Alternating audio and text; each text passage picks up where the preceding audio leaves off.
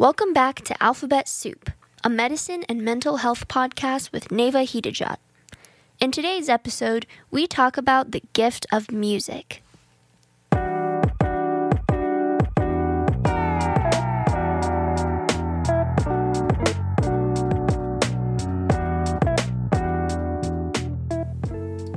When we reflect on the events of World War I, World War II, and Vietnam, we may think of the destruction, the sacrifice, and of the people who paid the ultimate price fighting for a cause. We are made to wonder just how many have fallen for a cause that did not truly command their hearts. Stories tell of raw experiences and memories from periods of war. We hear of what it feels like to never have enough food in your belly, the pungent aromas, the anxiety that never releases its firm grasp of the mind, and the wave of comfort that music brought to many people around the world.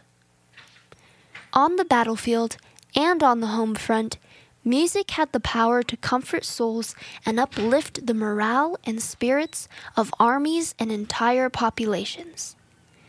In honor of Memorial Day, which was observed yesterday on May 31st, let us take a moment to remember the men and women who gave their lives for our country. Music can heal the wounds that medicine cannot touch. Music has evolved not only into a form of expression and entertainment, but into a therapeutical treatment. According to Dr. Marilyn A. Mendoza, music has the power to enhance our lives and promote physical, emotional, and spiritual healing. Many songs, such as What a Wonderful World by Louis Armstrong and Changes by David Bowie, encapsulate the transition between one chapter of life to the next. Subsequently, we can realize the importance of music to accompany the journey. And for hospice patients, music may serve as a peaceful friend to accompany the patient on a final journey. Research has shown that music can help to relieve stress and anxiety, lower blood pressure, improve sleep quality, mood, and memory. Movement to include music therapy, along with other alternative medicine practices in hospice and palliative care, has led to a widespread increase in the integration of music in healthcare facilities. Trained music therapists have now developed ways to adjust their melodies in response to a patient's changing physiology. This therapy is called prescriptive music.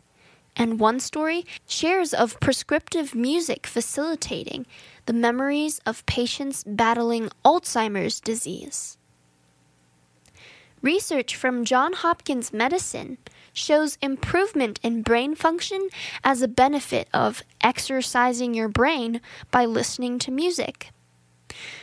When we listen to music, we are stimulating our brain's structural, mathematical, and architectural abilities. You may be wondering, how can listening to music do all that?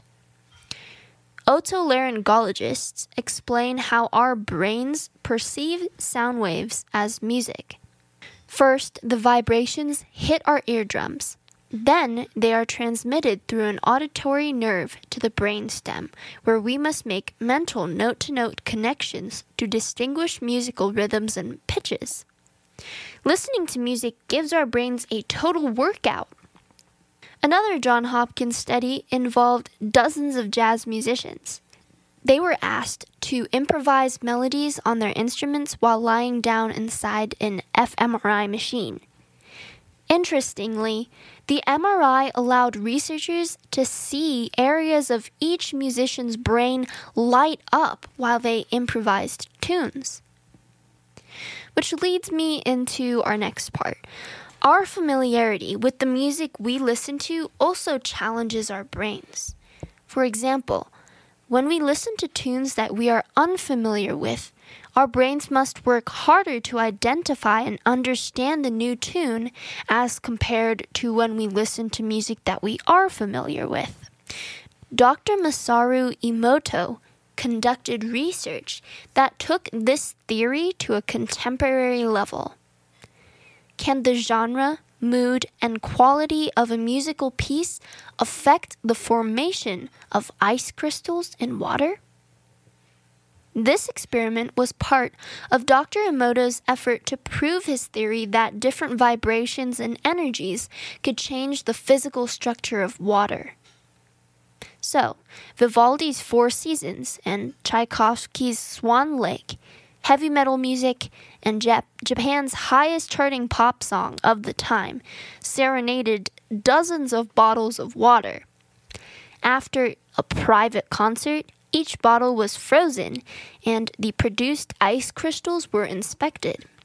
The snow crystals that listened to classical music developed beautiful and unique formations, while the heavy metal batch produced broken crystals, and the pop music resulted in uninteresting four-sided box-like crystals.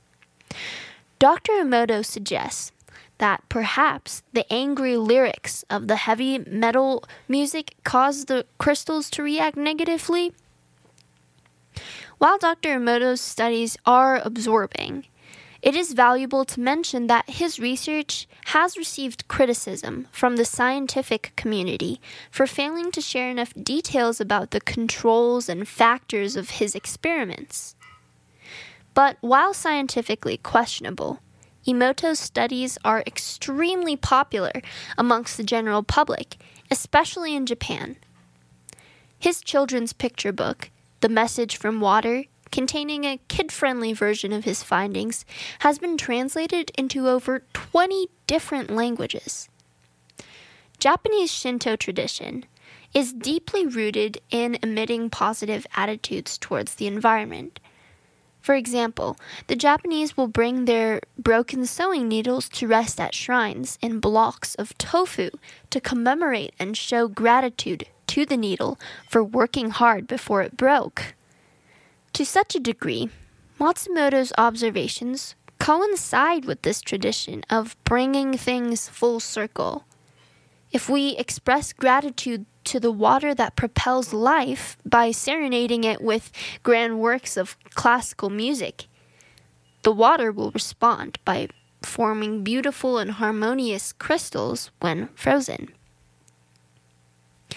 From the gramophone, the radio, the jukebox, the cassette, the Walkman, the MP3, and now the smartphone, music has developed into an integral part of culture worldwide and humankind's trusty companion.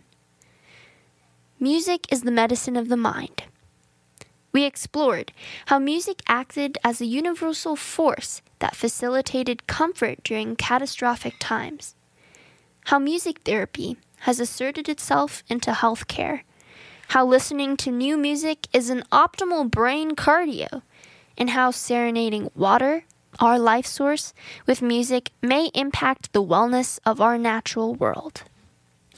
If you enjoyed today's episode, please feel free to download, follow, and share the show with your family and friends. Thanks for listening to Alphabet Soup, and we'll see you in the next episode.